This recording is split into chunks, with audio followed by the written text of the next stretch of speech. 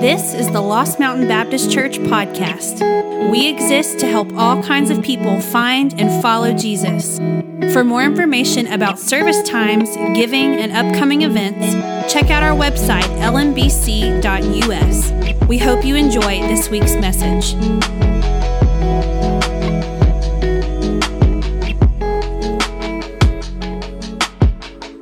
Good morning. How are you guys doing?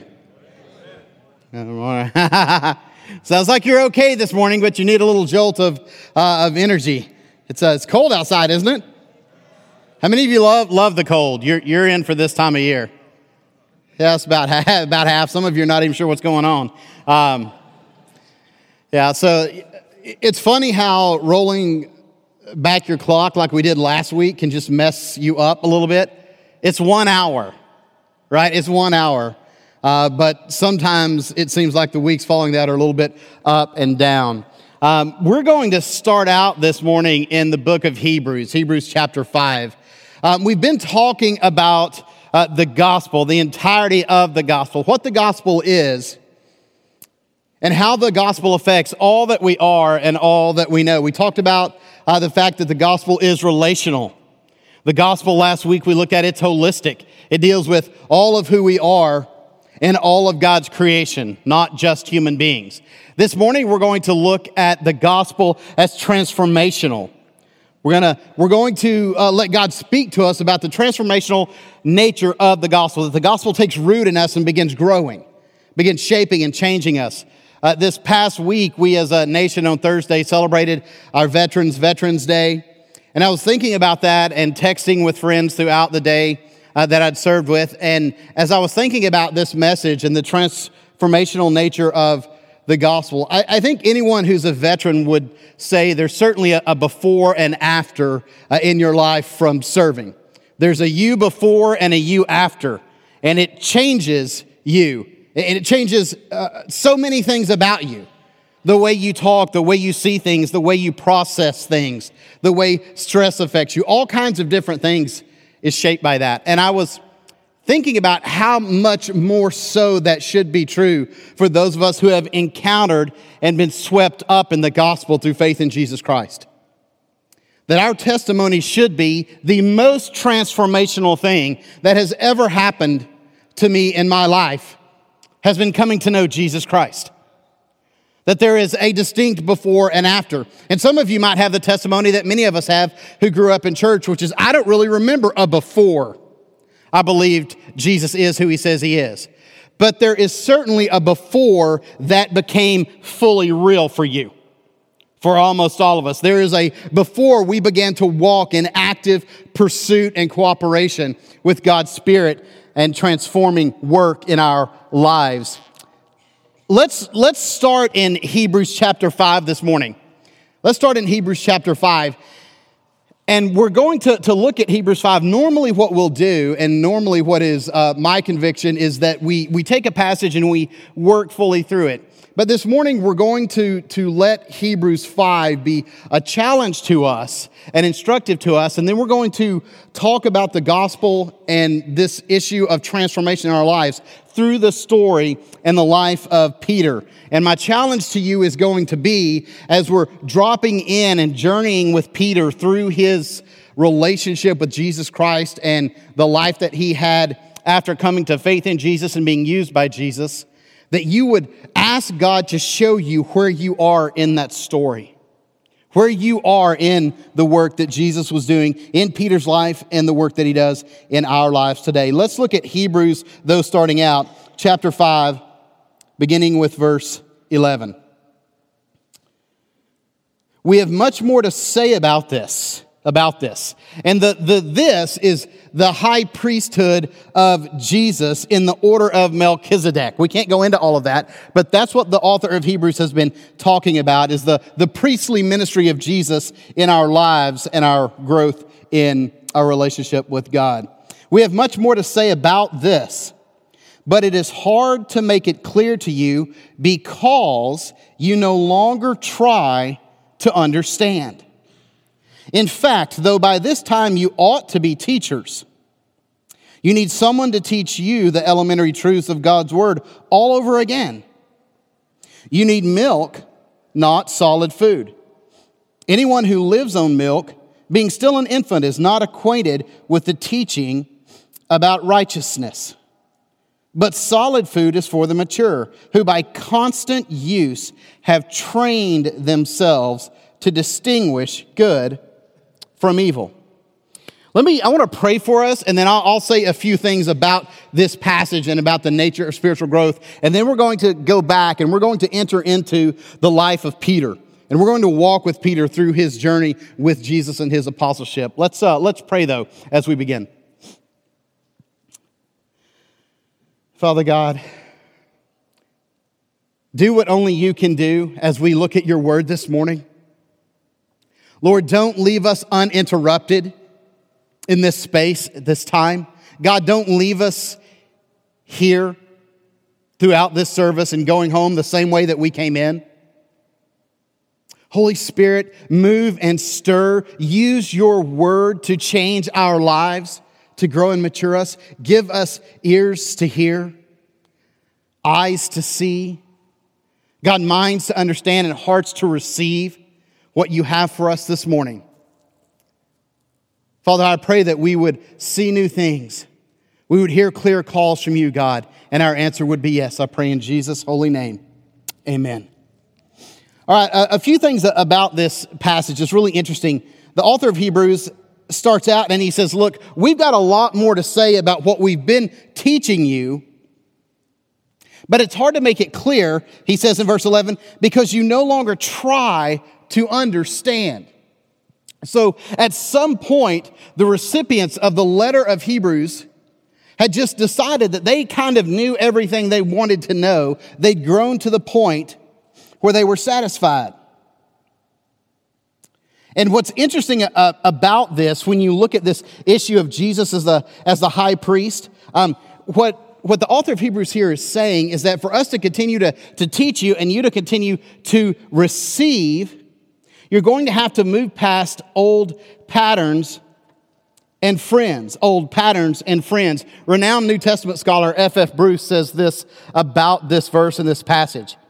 He says, their sluggishness showed itself in a disposition to settle down at the point which they had reached, since to go farther would have meant too complete a severing of old ties. Too complete a severing of old ties. What F.F. Bruce is saying is that for likely the Jewish recipients of this letter, for them to finally release the old traditions, the old patterns of the sacrificial system and priesthood, and to fully embrace Jesus now as their high priest, as the one who not only brings them into right relationship with God, but sanctifies and grows them, transforms them, and changes them, would be too complete a severing of old ties, both theological and relational, right? It was going to be too difficult for them to release what they had believed so long and grow in this area theologically, and they'd have to leave some friends behind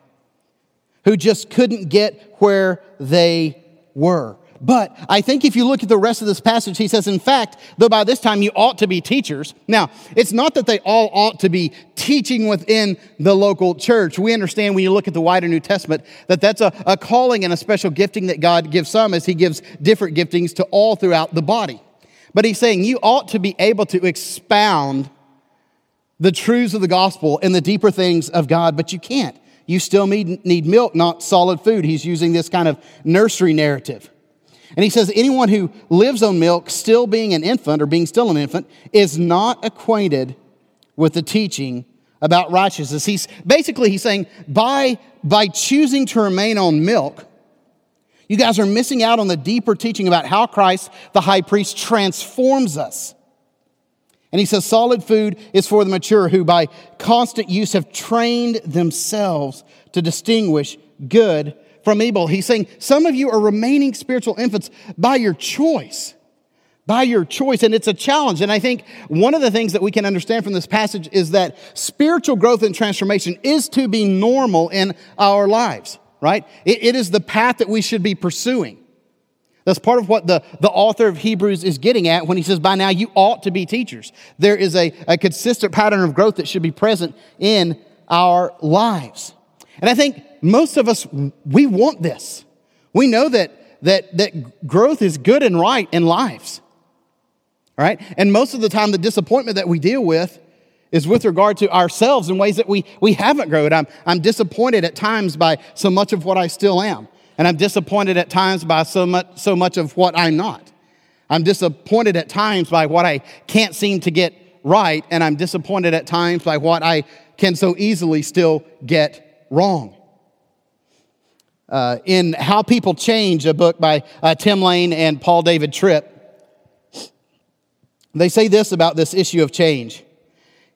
It is so easy to coast. Now, can we just agree with that? It's easy to coast, isn't it? Just kind of do life, hit church up fairly consistently, and just coast. We've been accepted into God's family, and someday we'll be with Him in eternity. But what goes on in between?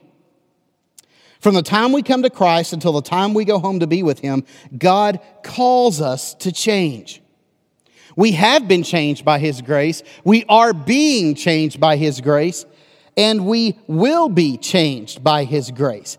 God's goal is that we would actually become like Him. His goal is to free us from our slavery to sin, our bondage to self, and our functional idolatry, so that we can take on His actual character. It's a powerful statement by Lane and Tripp. But I think it's absolutely true. Let's go back then, and by illustration in the life of Peter, let's see how this works itself out.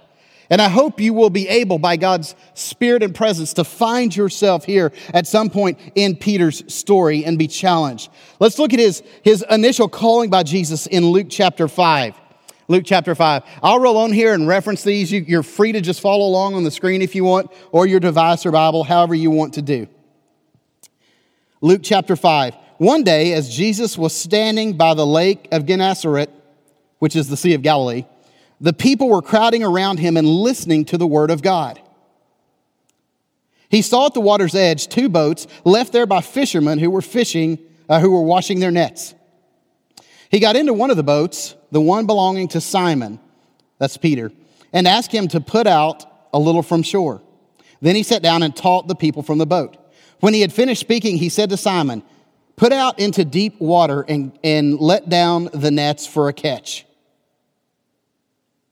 Part of what Jesus is saying that I think is applicable to us as a church is He's saying, hey, Peter, go where the fish are. If you want to catch fish, one, you've got to cast nets. But you've got to cast nets where the fish are. A lot of discipleship and evangelism truths in there. Verse 5, Simon answered, "Master, we've worked hard all night and haven't caught anything. But because you say so, I'll let down the nets." A little bit of sarcasm there. Like, this is their profession, their vocation. This is what they do.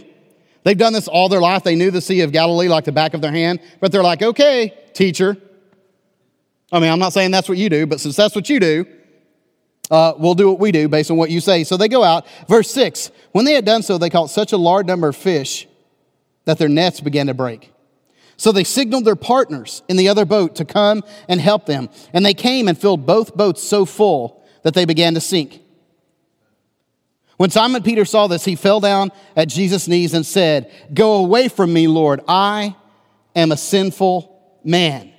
The next few verses reveal to us Jesus' call to Simon Peter. He says, "Hey, leave your boats, leave your actual vocation of fishing. Come with me. I'm going to teach you to be a fisher of men." And Peter leaves everything and he follows him. There's this interruptive call that Jesus issues into Peter's life. The beginning of all change and transformation is not you working harder. It's you receiving, by the grace God makes available to you through faith in Jesus Christ, the call of God in your life to leave an old way of life and to follow Jesus. To say, "God, I understand I am a sinner in need of a Savior.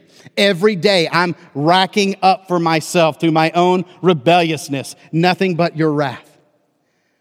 But I know that in spite of that, while I'm still a sinner, you sent your Son to die for me. And you love me. And I repent of my sin." And Jesus doesn't say here, hey, Peter, you've got to understand everything. He just says, leave this and follow me. I'm going to teach you as we go. And Peter does. Peter's the highlight of this story right here. Now let's turn over to Mark chapter 8, or back, I guess, to Mark chapter 8. Just a few pages back in the Gospels, Mark chapter 8. So Peter travels with Jesus, along with the other disciples, the apostles that Jesus calls. He is intimately close with Jesus. He's watching Jesus teach. He's hearing it. He's getting private instruction as a disciple of Jesus. He's seeing Jesus heal people and perform miracles that he's never seen anyone do before.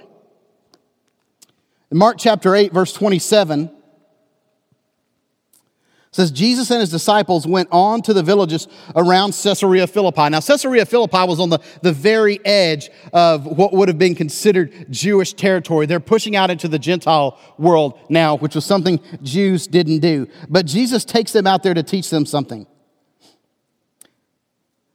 Mark 8:27 says, on the way he asked them, who do people say I am? He's like, hey, what's the word on the street about me?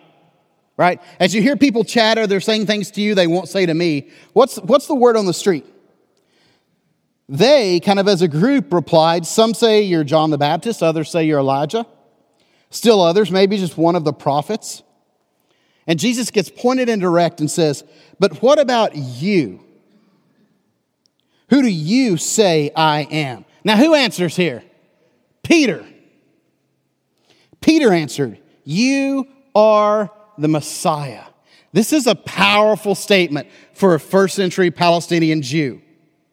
Versed in the Old Testament scriptures, waiting for the anointed one, the Messiah of God who would come and rectify all the wrongs and set the world right and begin undoing everything that had gone wrong as a result of sin. There's a sense in which, to a degree, Peter gets it here. He says, you are the Messiah. And Jesus warns them not to tell anyone about him. Jesus knows that there are things that have to play out before he gets to Jerusalem that final time and is crucified. And he doesn't want to shortchange anything. Now, let's just keep going because Peter speaks up here and he gets it really, really right. But he's about to get it really, really wrong. Verse 31.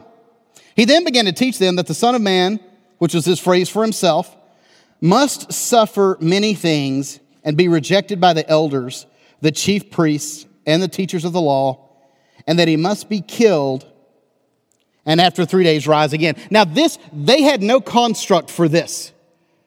They had not been able to discern this, though it is throughout the Old Testament. They had not been able to discern that this is the way God was going to act. This is how the Messiah would come. They wanted a triumphant king. They wanted a warrior. They wanted somebody who was going to lead the legions of Jewish zealots to overthrow Rome, the dirty, filthy oppressors militarily, and set up an earthly kingdom there. And so this is like a gobbledygook that Jesus is talking about here. Verse 32, he spoke plainly about this. And Peter took him aside and began to rebuke him. It doesn't go well when you try to rebuke God. You don't have the intellect for it, nor the place in the created order. But Peter's like, bro, step over here. I think you've had too much wine. Right? He begins to rebuke Jesus and say, this is not how this goes. And then Jesus turned and looked at his disciples and he rebukes Peter. He says, get behind me, Satan. That had to sting. You see Peter like, hey, there's no call for that, right? I mean, that's below the belt. Get behind me, Satan. A powerful statement. You talk about going from the heights of right to the depths of wrong real fast. Peter goes there right here. He said, you do not have in mind the concerns of God, but merely human concerns. That's a powerful sting. He says, Peter, you're not thinking in line with the heart and the mind of God. You're thinking in line with the heart and the mind of man. You're confessing some of the right things, but your heart and your mind are not in the right place. Powerful statement. Peter gets it right. And Peter gets it wrong. Turn back a few pages to Matthew chapter 26. Matthew chapter 26. Peter continues traveling with Jesus, and the time comes for Jesus to head toward the cross. Some of you will remember this. He's praying in the Garden of Gethsemane, and he's in anguish over this eternal split, fracture that's about to happen in the Trinitarian relationship between God the Father, God the Son, the Holy Spirit. Never known any kind of fracture or disconnect there. His boys who are closest to him, they're praying for him, but mostly sleeping.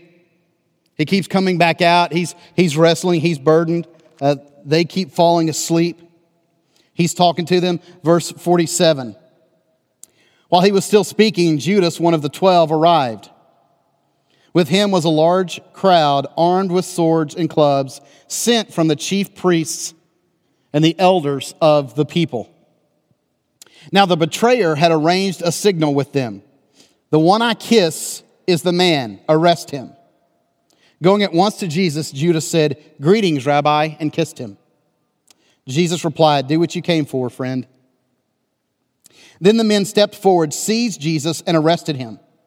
With that, one of Jesus' companions, who we know from the other Gospels is Peter, reached for his sword, drew it out, and struck the servant of the high priest, cutting off his ear. "Put your sword back in its place," Jesus said to him. "For all who draw the sword will die by the sword." The early church fathers said that when Jesus disarmed Peter, Jesus disarmed us all. Because it's hard to train to love your neighbor and train to kill your neighbor at the same time. And I'm not talking about law enforcement military. I'm talking about the kind of cultural norm in the Midwest and South that thinks we should all go around packing heat to shoot everybody. Most of you'd miss anyway. Kill a bunch of bystanders. Put your sword back. Peter's there. He's armed. It takes a lot of courage to draw your sword and to begin a fight with those that have been sent by the chief priests and the elders. What they said went, and Peter knew that in his day. This was an act that Peter knew could cost him his life. And yet he does it. So his passion is there, but his brain's not. He's not thinking again still the thoughts of God. He's thinking the thoughts of man. And Jesus says, put away your sword. If you live by the sword, you're going to die by it as well. Verse 56, which I don't know if we'll have up on the screen or not.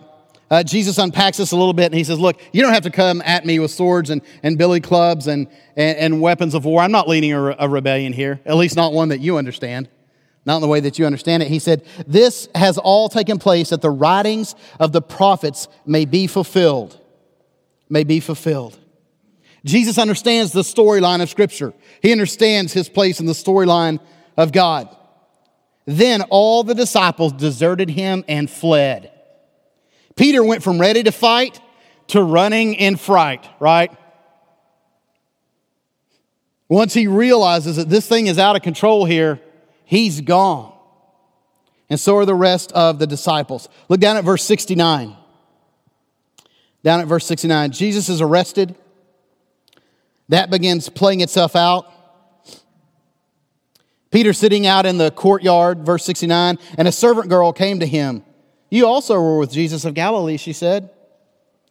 But he denied it before them all. I don't know what you're talking about, he said. This is Peter, first to jump out of the boat, first to speak up, first to draw his sword, first to boldly proclaim just earlier that evening, hey, guess what? I'm not going to deny you. These other losers may around the table, but not me. Not me. I'll go wherever you go. I'll die with you. Verse 71, then he went out to the gateway where another servant girl saw him and said to the people there, this fellow was with Jesus of Nazareth. He denied it again with an oath, I don't know the man. After a little while, those standing there went up to Peter and said, surely you are one of them. Your accent gives you away. You're a Galilean. We know the area you come from. Verse 74, then he began to call down curses and he swore at them. I don't know the man.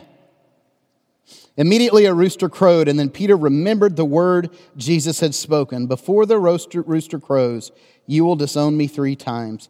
And he went outside and he wept bitterly. Peter gets it right. Peter gets it wrong. All the while, God is at work in Peter's life. God's not letting go of Peter. Turn over to John chapter 21.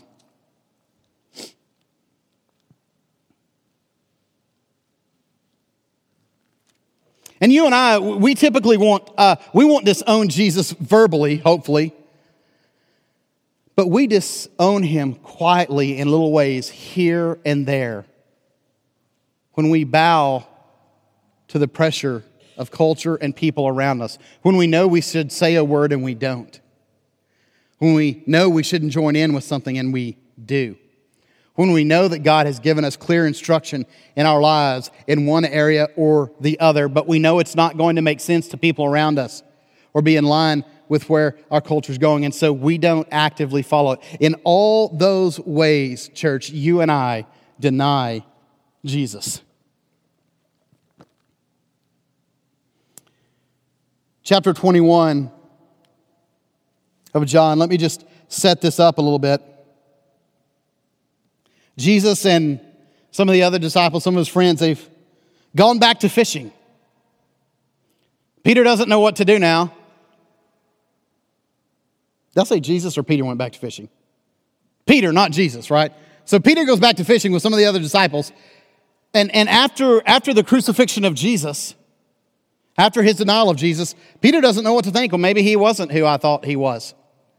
Maybe this isn't what I thought it was. Tell me, many of you who've been a believer for quite a while, that there hasn't been one time or another where you thought, I don't know that this is all I thought it was. I know God doesn't seem to really answer me. Peter just goes back to what's comfortable and familiar. Verse 4, early in the morning, Jesus stood on the shore, but the disciples did not realize it was Jesus. He called out to them, friends, haven't you any fish? No, they answered. He said, throw your net on the right side of the boat and you'll find some. When they did, they were unable to haul the net in because of the large number of fish. Do you understand what Jesus is doing? He's going back to that first encounter. Because God is a God of do-overs. He's a God of fresh starts, of new beginnings, of second chances. Verse 7, then the disciple whom Jesus loved, which was John's way of referring to himself, which I just really enjoy. Then the disciple whom Jesus loved said to Peter, it is the Lord. As soon as Simon Peter heard him say it is the Lord, he wrapped his outer garment around him, for he'd taken it off, and jumped into the water. See, grown men didn't do this back then. Grown men, or people who pass for grown men, do all kinds of things in our day and our culture. But grown men in Peter's day didn't just wrap themselves up and jump out of a boat into the Sea of Galilee. But he does it. The other disciples followed in the boat, right? They're wired more analytically. They're like, will we get there 3 or 4 minutes after Peter will? Yes. Will we be drier? Yes. They followed in the boat, towing the net full of fish, for they were not far from the shore, about 100 yards. When they landed, they saw a fire of burning coals with the fish on it and some bread. Jesus has prepared a little meal for them. Peter sitting down with him. Verse 15, Jesus begins to speak, and in grace, he reinstates Peter. He asks them 3 times in a row, hey, do you love me? And Peter says, you know I love you. And he says, feed my sheep. Do you love me? Yes. Feed my lambs. Do you love me? And verse 17 says, Peter was hurt because Jesus asked him the 3rd time, do you love me? He said, Lord, you know all things. You know that I love you. He says, and take care of my people. And Peter, follow me. You are indeed going to die a death like I did. Follow me. He comes to Peter. He calls him back again. He reinstates him. He reminds him that nothing that Peter can do can fracture the relationship he has with Jesus. Peter doesn't have that power. Jesus doesn't allow us enough power to run far enough that he can't find us. God doesn't grant us enough power to do enough wrong to sever a relationship that has been given to us in new life through faith in Jesus Christ. You and I don't get that kind of power. But he was struggling. Peter had gotten it right. He'd gotten it wrong. He'd gotten it right. He'd gotten it wrong. He had denied Jesus. He'd gone back to an old way of life. Jesus had come and he'd reinstated him following his crucifixion and resurrection. Now turn over to Acts chapter 4.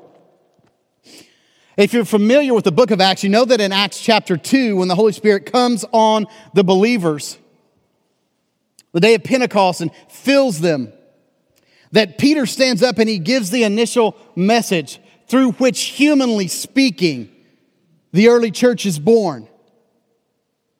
He goes from denying Jesus, from running and scattering in fear, to standing up to the very people who had Jesus crucified and seeing thousands come to faith through the power of his message. Thousands come to faith through the power of his message. Now, if you look at chapter 4, we'll begin with verse 1. Let me see what verse I said for you guys to begin with, so I'll make sure I'm not past you. Let's begin at verse 8, but I want to tell you this. Here you find the temple guard and the Sadducees coming up to him. You find the same circles of people that came for Jesus that night. Chief priests, elders, Sadducees, teachers of all these guys ran in the same circles, all operating under the authority of the temple leadership. Now, Peter and John have healed a lame beggar. And when people watch this, they're so curious. Peter and John begin talking to them about Jesus. And these authorities come to them. They don't like that. And they ask him, by what power did you do this? Right? Verse 8, then Peter, filled with the Holy Spirit, said to them, rulers and elders of the people, if we are being called to account today for an act of kindness shown to a man who was lame, and are being asked how he was healed, then know this, you and all the people of Israel, it is by the name of Jesus Christ of Nazareth, whom you crucified. Hey, he doesn't leave any confusion here, but whom God raised from the dead. See, Peter's had a flip now. Peter's thinking and acting out of the thoughts and the heart of God.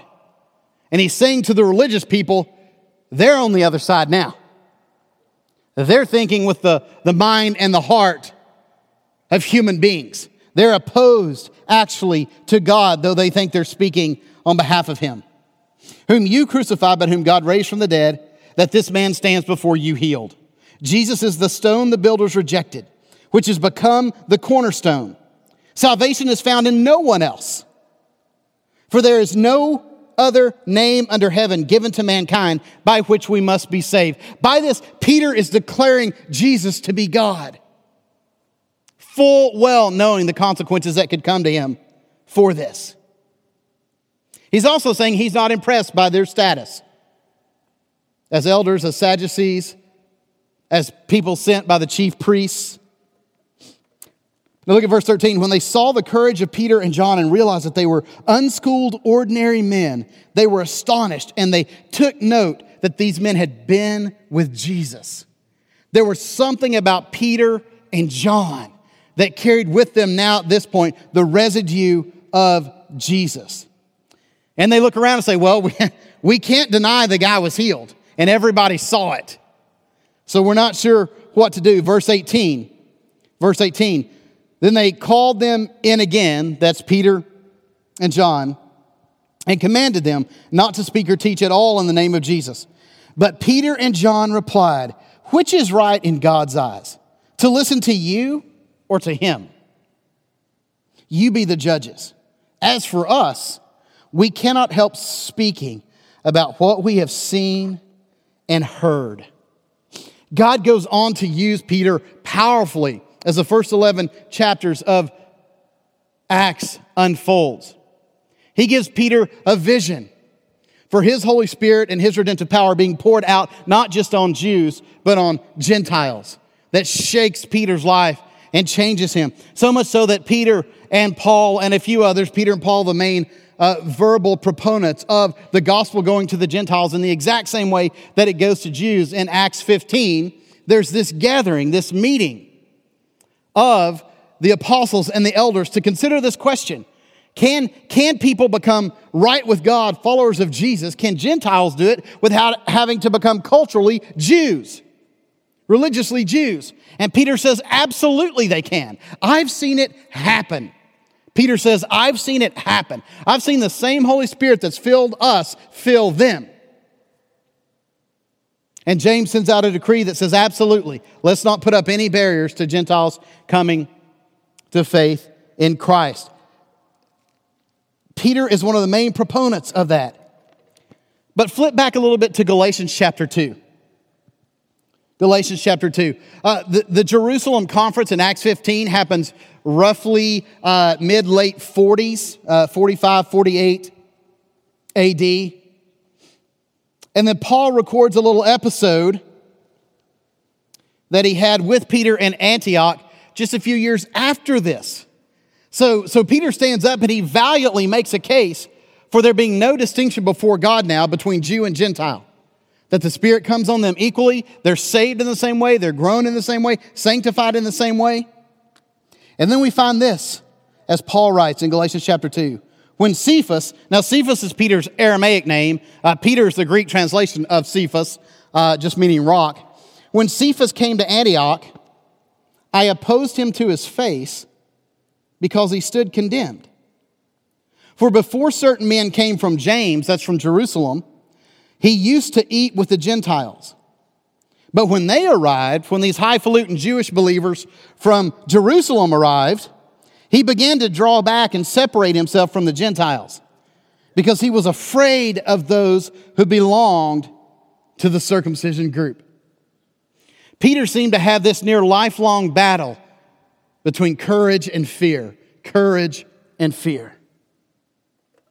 Verse 13, the other Jews joined him in this hypocrisy, so that by their hypocrisy, even Barnabas was led astray. Verse 14, when I saw that they were not acting in line with the truth of the gospel, Paul is saying what's at stake here is the very heart of the message of Jesus Christ. That says salvation is available to all people, regardless of race, ethnicity, color, creed.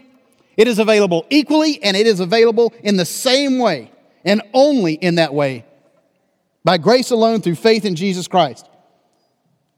Paul's saying they're not acting in line with the truth of the gospel. I said to Cephas in front of all of them, you are a Jew, yet you live like a Gentile, and not like a Jew. How is it then that you force Gentiles to follow Jewish customs? He's saying, you know that you've been set free by the gospel, and you're living like a free person who knows God. And yet, you're falling back into old ways, friend, and you are advocating the same chains that you used to live with be put around other people. Peter gets it right, and he gets it wrong. But as you study Peter's journey, the distance between when he gets it wrong begins to get longer and longer and longer as he has changed and grown, so that eventually we have two books in the New Testament that bear his name, that he wrote. We have a gospel, the Gospel of Mark, that is Peter's testimony given to Mark in prison. And in 1 Peter chapter 1, Peter writes this, starting in verse 3, praise be to the God and Father of our Lord Jesus Christ. In his great mercy, he has given us new birth into a living hope. How do you think Peter learns about God's great mercy and the living hope he has? He learns it by living with God in the ups and downs. Through the resurrection of Jesus Christ from the dead and into an inheritance that can never perish, spoil, or fade. Peter's got to be thinking, if it could spoil or perish or fade, it would have done it for me already. But God stayed with me. This inheritance is kept in heaven for you, who through faith are shielded by God's power until the coming of the salvation that is ready to be revealed in the last time. In all this you greatly rejoice, though now for a little while you may have had to suffer grief in all kinds of trials. Peter knows this. Peter's already paid a price for the gospel by this time. These have come so that the proven genuineness of your faith, of greater worth than gold, which perishes even though refined by fire, may result in praise, glory, and honor when Jesus Christ is revealed. Though you have not seen him, you love him. And even though you do not see him now, you believe in him and are filled with the inexpressible and glorious joy. For you are receiving, present active tense, the end result of your faith, the salvation of your souls. Peter would come to be able to write such profound theology like that as he walked with God and was changed by the power of God over the course of his life. Let me just give you quickly 3 things we can take with us from Peter's life about gospel transformation. The first is that it's normative. Gospel transformation is normative in the lives of followers of Jesus. It's expected. It's a sign of the proper outflowing of God's grace in a life. You and I should not be what we were 2 or 3 years ago, 5 or 10 years ago. But I'll tell you this, growth involves some pain, doesn't it? Growth involves some pain. It's normative. It's also progressive. Progressive. What I mean by that is it's a process. It's a process, but it's a process in one direction. Though it has starts and stops, high points and low points. It's far more organic than mechanical. It's not like putting Lego blocks together. It's like watching a tree grow. It's not a very exciting thing to watch, but they do grow over time. Sometimes they're in bloom, sometimes they're not. It is what Eugene Peterson called a long obedience in the same direction. It's normative, it's progressive, and finally, it's cooperative. Gospel transformation in our lives is a kind of ongoing dance between you, the effort that we see the author of Hebrews 5 saying, you're frustrating your own growth in the gospel because you've ceased to allow yourself to be trained in it. It's an ongoing dance between you, the Holy Spirit, and gospel-centered friends, Christian community. Relationships rooted in Scripture. And just to give you some guides, if you're like, man, I want to know where I am. Am I growing? What does that look like? I want to just give you some places. Look at the Great Commission, the Great Commandments, the fruit of the Spirit.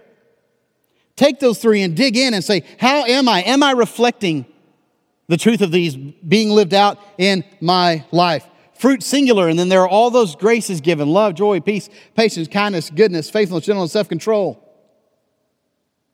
Look at John 13 through 17, where on the evening of before his arrest and coming crucifixion, Jesus is pouring out what's the most important.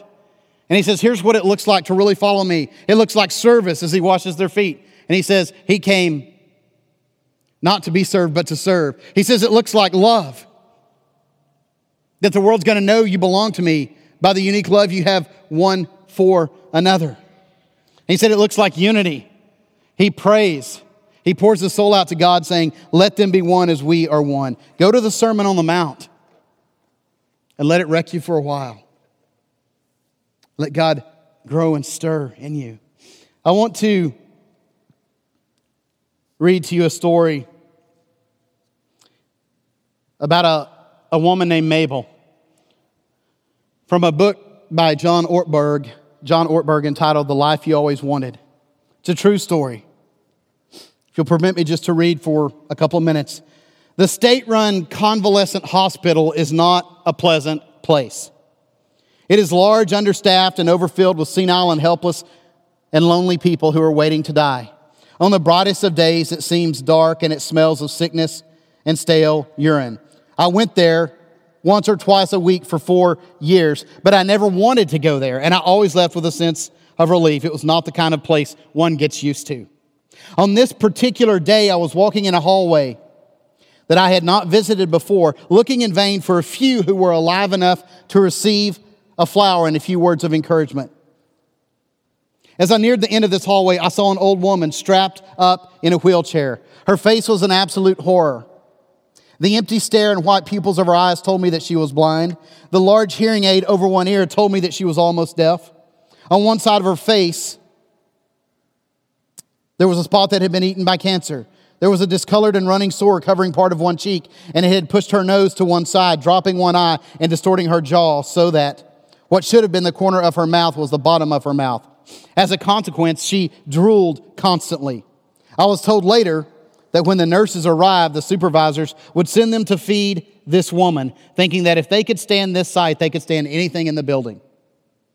I also learned later that this woman was 89 years old and that she had been there, bedridden, blind, nearly deaf, and alone for 25 years. Her name was Mabel. I don't know why I spoke to her. She looked less likely to respond than most of the people I saw in that hallway. But I put a flower in her hand and said, "Here's a flower for you. Happy Mother's Day." She held the flower up to her face and tried to smell it, and then she spoke. And much to my surprise, her words, although somewhat garbled because of her facial deformity, were obviously produced by a clear mind. She said, "Thank you. It's lovely. But can I give it to someone else? I can't see, I'm blind." I said, "Of course," and I pushed her in her chair back down the hallway to a place where I thought I could find some alert patients. I found one and stopped the chair, and Mabel held out the flower and said, "Here, this is for you. It's from Jesus." Mabel and I became friends over the next few weeks, and I went to see her once or twice a week for the next 3 years. Her first words to me were usually an offer of hard candy from a tissue box near her bed.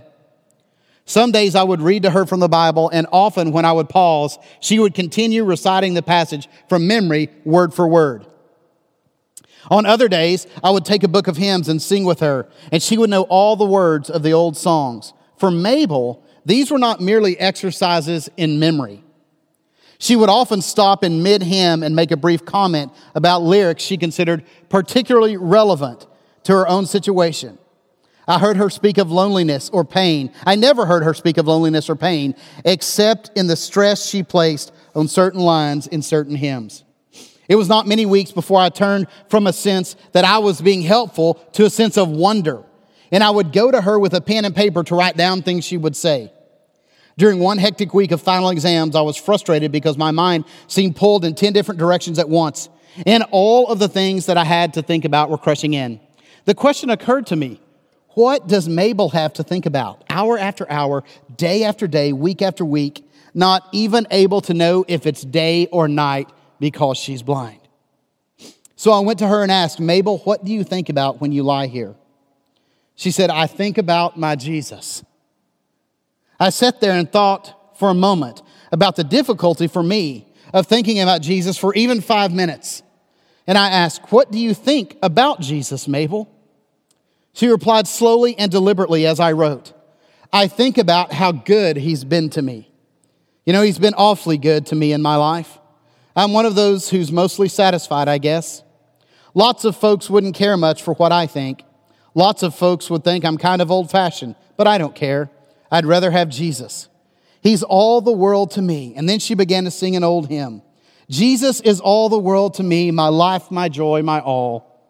He is my strength from day to day. Without him I would fall. When I am sad, to him I go. No other one can cheer me so. When I am sad, he makes me glad. He's my friend." This is not fiction. Incredible as it may seem, a human being really lived like this. I know her. I knew her. How could she do it? The answer, I think, is that Mabel had something you and I don't have much of. She had power. Laying there in that bed, unable to move, unable to see, unable to hear, unable to talk to anyone, she had incredible power. For anyone who really saw Mabel, who was willing to turn aside, a hospital bed became a burning bush, a place where this ordinary and pain-filled world was visited by the presence of God. I want to leave you both Peter's life and Mabel's life as a challenge. And I just want to ask you this morning, today, what are you doing? What are you doing to cooperate with the work of the Holy Spirit in your life in gospel-centered relationship with others? The gospel is unendingly transformational. It changes us. Let it be so in your life and mine.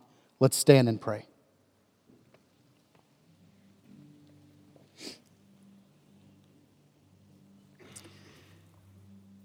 Father, I thank you that no matter where we are, when we belong to you, you are there. We can't run too far. We can't experience too much loss or trauma or pain. We can't make too many bad decisions to tear ourselves away from your redeeming grip when we belong to you in Jesus Christ. God, not even bedridden in a convalescent home. This morning, God, don't let us be satisfied. Don't let the word said about those in Hebrews be said about us. That at some point, we just stop paying the price of growth because we don't want to let go of old ways, old patterns, old thoughts. God, maybe even old friendships. Give us the grace and the power to press into you. Lord Jesus, change us, lead us, guide us. In your name and for your glory. Amen.